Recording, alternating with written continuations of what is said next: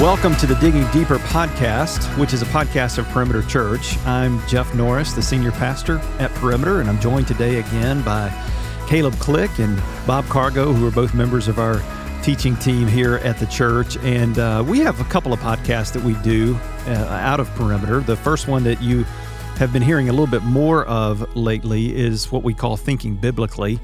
And that's a podcast that we do not necessarily, it's not going to be consistent in that on a weekly or even monthly basis, but as time comes and goes and as situations and circumstances and issues come up around us, whether it be in our culture or society or church itself, that we think are important to speak to and anchor biblically in, and how to think and how to approach and engage on those issues. That's what the Thinking Biblically podcast is geared towards. But this is the Digging Deeper podcast, and this is one that will be consistent. It will coincide and go along with all of our teaching series. And so this is the second episode of Digging Deeper. We did one preview of the current series that we're in called Imago Dei. We've preached 3 of those sermons, and so we wanted to come back into this series with a second podcast on Digging Deeper to now that the foundation has been laid for this series, to kind of just take a moment, a pause, a breath, and enter into some of the things that in every sermon, all 3 of us would say, and Randy would say this as well, there's always so much more that we could say that time doesn't allow on a Sunday morning. And so the heart and aim behind this podcast, part of it is to say, well, what would we have said had we had more time? And then not only that, but to look forward as we have 5 more weeks in this sermon series coming up, to be able to look forward and say, okay, what is it that we can expect in the next 5 weeks in this total 8-week series? So I'll start us off, gentlemen, and then I'd love for you to chime in with your thoughts along the way, and I'll prompt you along the way as well. But since I preached the first 3 of this series, I thought, well, I'll go ahead and share a couple of things that I would have certainly entered into and expounded upon in a sermon had the time been allowed. And the first thing I would say is this, and this is particularly with my sermon, the last sermon, the third one of this series, where we're talking about the image of God being redeemed and restored within man and woman as a result of the work of Christ. And a connection, a dot to be connected in Scripture that I think is significant is to say that when we read Genesis 1:28, and this is the part of Genesis 1:26 through 28 where God starts talking very explicitly, he does it in verse 26 as well, but very explicitly about the responsibility of mankind as image bearers of God.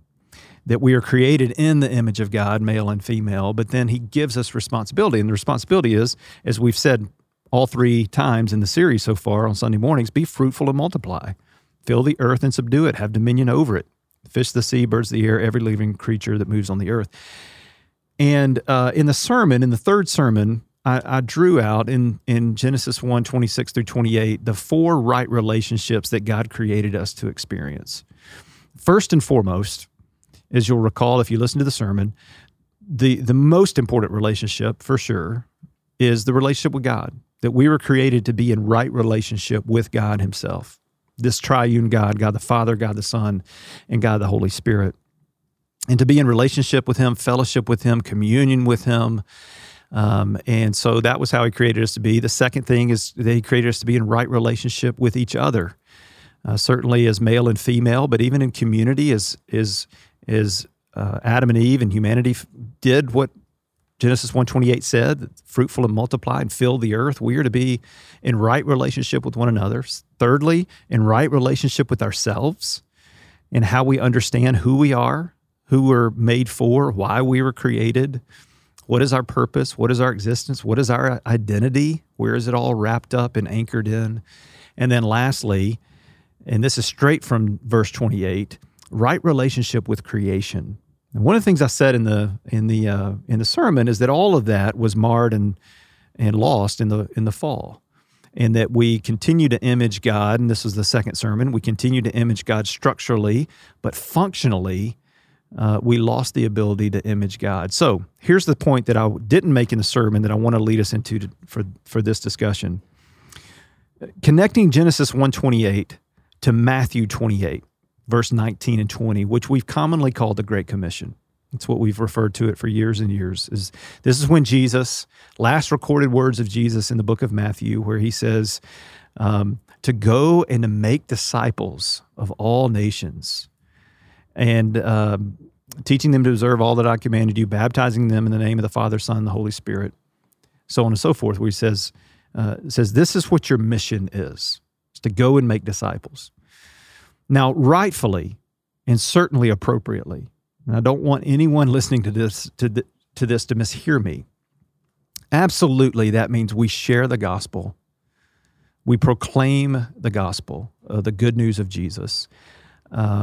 We engage in evangelism, and we seek to save souls, because remember what the first relationship is that is so important is the right relationship with God.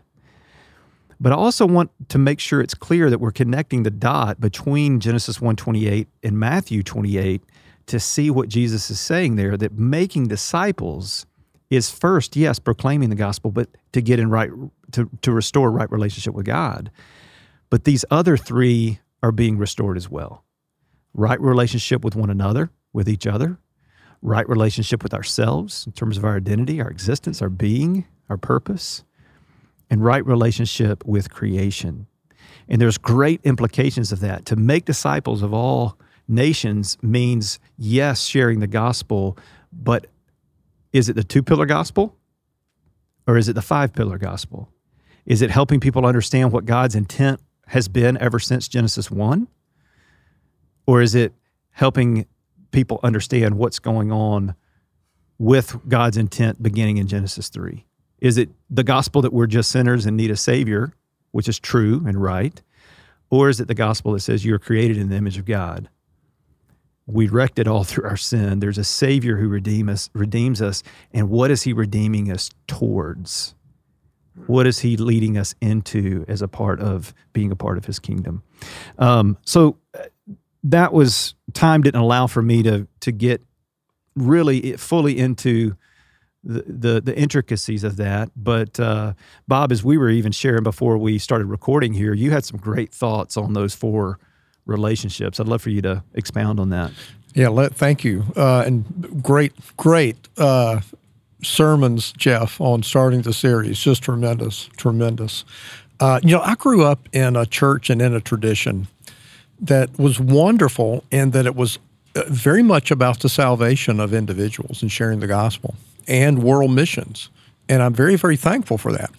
But one of the things that drew me into the PCA and into our theological tradition was how much deeper our view of Christianity is, really, and therefore view of the Scriptures.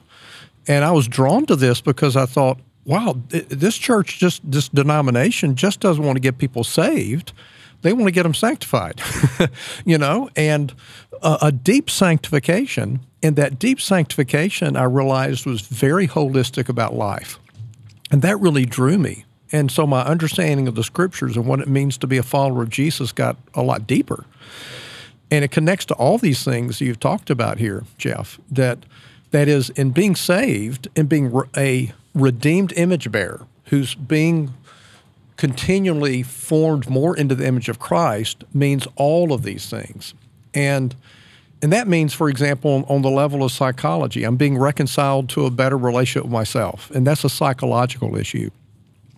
There are connections with other people. The Scriptures always tell us the foundation of all these things, but I realized in getting a deeper understanding of the Scriptures that there are people out there who are image bearers, and they may not be saved, but they have learned about God's creation and about human beings, and they've made contributions because they are image bearers.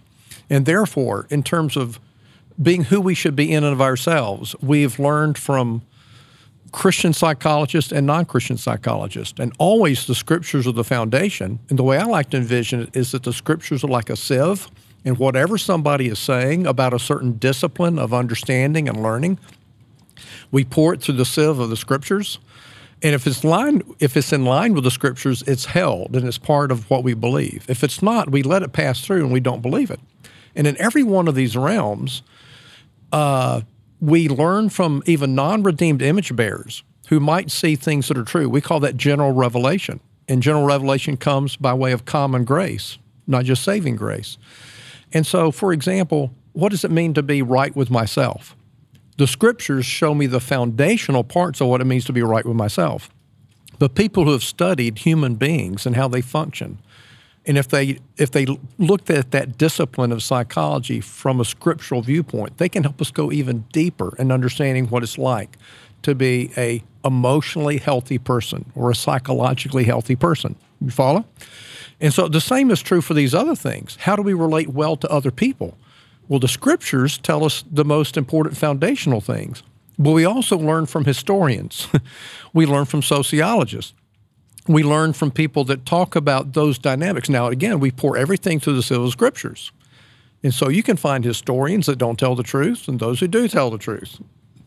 Christian historians tell the truth all the time if the facts are there.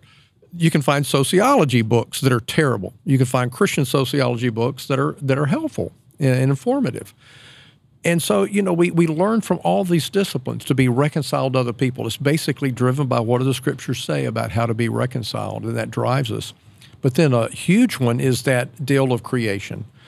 How do we get rightly related to creation? And that's not simply how do we care for creation. That's huge, and you made that point great in the sermon. How that got taken over by other people. I don't know, but it shouldn't belong to atheists and pantheists. We, as people who believe in a creator, should be leading with the idea of taking care of what God has made. But really, that's our segue into understanding all the physical sciences to understand what God has made. And then that's also the segue into business. What every business is about is using the things of earth and human ability and human knowledge to provide a service or a product that helps other people. And therefore, if you're in business, in some way, you're operating in this realm of being rightly related to creation and using created things and using human abilities to be of service to other people. And it connects with all of that. And frankly, that also means there can be Christian ways of doing business and non-Christian ways of doing business when we put together what the Scriptures say. So it's just, again, this could be a whole seminary course to talk about all these things, but hugely important and pervasive for all of life. And it makes me thankful we're talking about this series. Yeah, amen. And just so, again, maybe Aaron, so much on this side of things, but I just want to make sure those of you who are listening are hearing us clearly. Jesus said, I came to seek and to save the lost, right? And so we are not undermining that mission of Jesus in any way in what we're saying. All we're saying is this: when we go about our disciple-making efforts, we are first proclaiming Christ, first and foremost proclaiming Christ in our word and in our deeds, that He is the Savior of the world. He is the one in whom the lost are found. Those who are dead are made alive. What we're really pressing in on is not the gospel of justification. The gospel of justification is that you're saved by faith alone in Christ alone, through grace alone, through the authority of the Scriptures alone, to the glory of God alone, right? The five solas.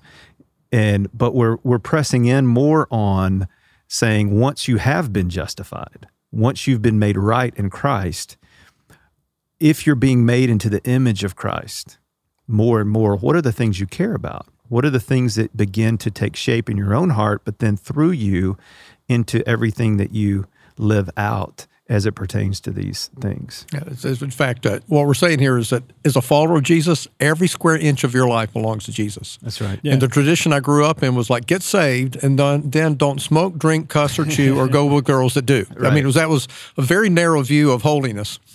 And I began to see, no, holiness and sanctification and being an image bearer touches every square inch of my life, right. Every one. Right. This is just a thought as I'm listening to all this. In some ways it changes the way you view it. And Jesus says, I came to seek and save the lost. Well, what does it mean to be lost? Right? Like if you were fundamentally, at a structural level, you were designed to image your Creator. Well, one of the things that you see in the Bible is that just because you have now that relationship, all those relationships you mentioned with God, with each other, with creation, with yourself, just because all those have been broken doesn't mean you're not still imaging something. And if you worship idols, the Bible says you become like those idols, which means you're living out of your created purpose, which has a ripple effect through every single one of those relationships we talked about. Like if you are worshiping money, well, that's going to distort your right relationship with God, your relationship with each other, your relationship with yourself, your relationship with creation. Nothing is left untouched. And I was listening to that, I'm sitting there thinking, man, that is a huge thing to think about. You're going to image something no matter what. That's good. That's really good. Caleb, since you have the mic right now, let me in some ways transition us, but obviously still on the same topic, Sure. But this topic of image of God in every human, right? History has shown us, as Bob's bringing up history, we see in human history time and time again from the very beginning that we will, and when I say the very beginning, you see it immediately with Cain and Abel, Yeah. right? But we will, throughout time, we will justify in many ways looking at other human beings and minimizing the image of God in them, not valuing them, not seeing their worth and dignity. And so you have a quote that I'll go ahead and preface in saying it's a weird quote, but Caleb likes weird quotes. But no, it's actually a really good quote. So stay with us as he reads it because it's going to lead us somewhere that I think is really helpful. So as I read this, y'all should know that the reason I even remember this quote is because of how strange it is. This is buried in the depths of Augustine's City of God. And there's a section where he starts talking about what does it mean to be descended from Adam, to be one who bears the image of God. And here's what he says, and just bear with me for a moment because I swear it's money at the end. It is also asked whether we are to believe that certain monstrous races of men spoken of in secular history have sprung from Noah's sons, or rather, I should say, from that one man from whom they themselves were descended, that is Adam. For it is reported that some have one eye in the middle of the forehead, told you, some feet turned backwards from the heel, some a double sex, the right breast like a man, the left like a woman, and that they alternately beget and bring forth.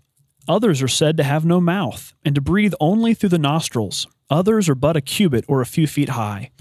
They say that in some places the women conceive in their 5th year and do not live beyond their 8th. So too, they tell of a race that have 2 feet but only 1 leg, and are of marvelous swiftness though they do not bend the knee. They are called skyopods, because in the hot weather they lie down on their backs and shade themselves with their feet. And here's where it gets to be money. Here's where it goes from weird to really helpful.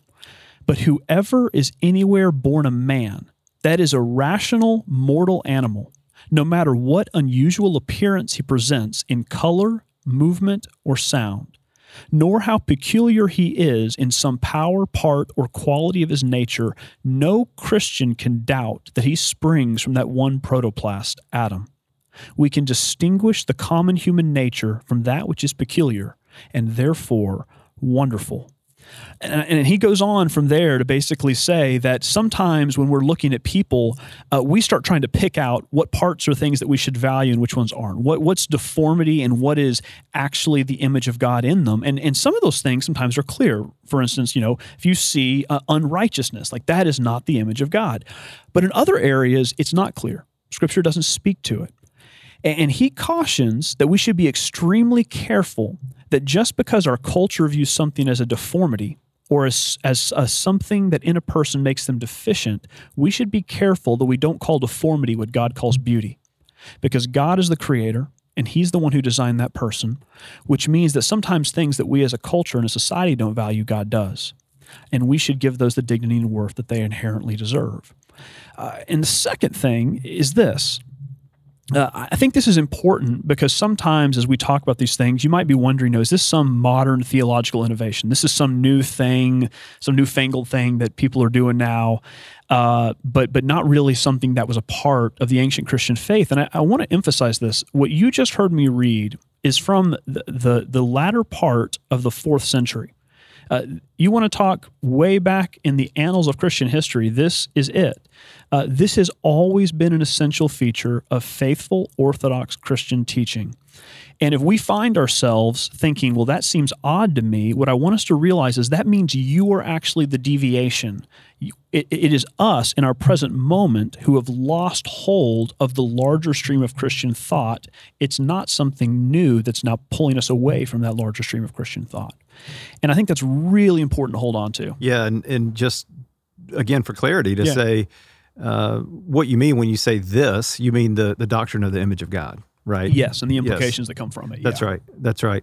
I think it's also worth mentioning as well that, you said there are some things that the world and society and culture around us may say, well, that's deformity. That's not good or whatever. And God sees it as beautiful. I think the opposite we can say is true as well, right? Culture is going to look at some things and say, hey, that's beautiful and good. And God is going to say, no, that's not. That's not how things are supposed to be. That's deformity. That's not how it's supposed to be.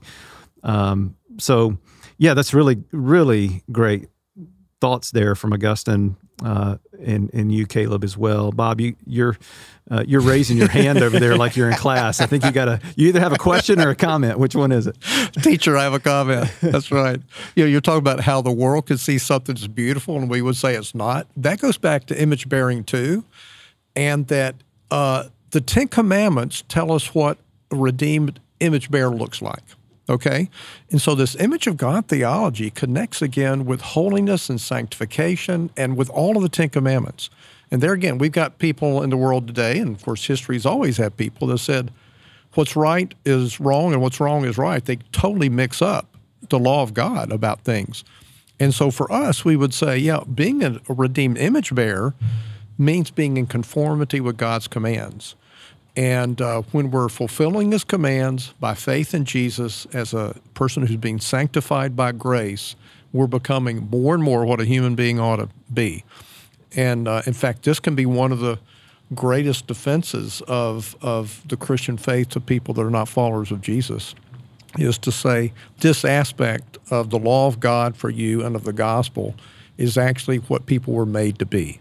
So when you live out what the Bible says about sexuality and marriage, or about parenting, or about that we don't build our lives around physical possessions and material possessions, but we use them responsibly to bless others as well as supply for our own needs. All these kind of things relate to what it means to be an image bearer.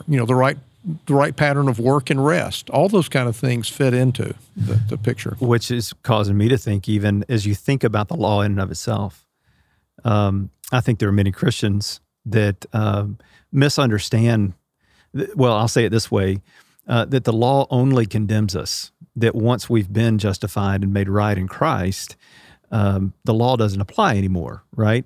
And a lot of Christians assume that. Well, what the New Testament scriptures teach us is that Christ, yes, He's the fulfillment of the law that condemns us and shows us our sin. But once we've been saved, once we've been made new, the law actually becomes not our oppressor or the one that is condemning us, but it actually becomes something that growingly, increasingly becomes more and more beautiful. We see that the law is the heart of God in its beauty and its perfection, right? In the way it was originally created for humanity to possess and to behold and to live out as a blessing upon all humanity and creation. And so there's a redemptive work being done even in the law, right? That through Christ, the law is being put back in its rightful place. Well, and I think one of the pieces is just thinking about if we're talking about being united to Christ, right? Like we're being remade in the image of Adam. He's removed the condemnation from it, which was what happens as being those in the first Adam who sinned against the law, was thus condemned. But if we're in Adam, He also brings us into the relationship He Himself had with the law, which was a law that was never burdensome, but joyous. I mean, you think about the way He talks about how the will of His Father is His food, it's His drink. Like the law becomes not just something that we can obey, but it still don't like. The law ceases to be burdensome. That's right. Because we realize it's given to us by a Father. Right. From burden to beauty. Yeah. Even this pattern of 6 days of work and 1 day of rest is a freeing thing. It's an image of God reflecting kind of thing. That's what He did. He created and He rested, and now because of Jesus, we rest and then we create. And but that's a beautiful thing. And in fact, I was looking recently at the Westminster Larger Catechism about the Sixth Commandment, thou shalt not kill. And did you know when you overwork, you're breaking the sixth commandment? You're killing yourself by overworking. And so the law of God frees us to obey that sixth commandment and say, I'm going to put the right amount of rest into my life. And I'm reflecting who he is, and that becomes freeing to me. It becomes fulfilling to me. Right. That's good. Bob, you mentioned something a moment ago that I want to press in on. You mentioned that the image of God, the doctrine of the image of God biblically, can be a great apologetic for Christianity. Expound on that for us as you think about how what this doctrine brings to the table that other belief systems and religions and just the way the worldviews that people carry end up lacking on this front, that Christianity is unique. Absolutely. I'm becoming increasingly convinced that our gateway into showing the truthfulness of Christianity will more and more start with this. What is a human being? We start with the experience that we know. We are human beings. And intuitively, we have these indications of some things that are true, and we know it. We know there's such a thing as right and wrong and justice. We know there's such a thing as love. We know there's such a thing as spirituality. It's interesting to me that atheistic modernism is actually waning instead of increasing. People are wanting to embrace some form of spirituality. They just don't have a basis for it. They don't know what to build it on, but they want it. Or they're affirming beauty. And those things people know intuitively are true, but philosophically they don't have a basis for it. And so there is for us a reason that every person matters. And it's really important to be able to say, you know that every person matters. I know that every person matters. Why is that true? And that we point to the story of creation, fall, redemption, restoration, consummation, to say, here's the story of humanity of why every person matters. And when it comes to it, at the end of the day, Eastern religions don't have that basis. If you're just a drop in the ocean and you lose personhood upon death and get reincarnated, and you're not forever who you are, then personhood really doesn't matter. And of course, atheistic, materialistic worldviews don't have an answer either. And so Nazism grew out of nihilism. Existentialism was the pretend worldview that says you can create a meaning. There's not a real meaning, so just make one up. And out of that comes moral relativism. Out of that comes social constructionism. Out of that comes classic liberalism. And all those things would be, oh yeah, we're for people. But there's not a view of personhood that gives you a reason to be for people. And so we have a reason. We have a worldview of what a human being is that will give you a good reason why every person matters. And there's a buddy of mine who's a minister that said he often has had an open door to share the gospel when he meets people that are all about, doing mercy and compassion and justice, especially for those that might use the term, social justice. And he says, well, if Darwinism is true and it's the survival of the fittest, there's no basis for social justice. And there are people, whoa, what do you mean? What do you mean?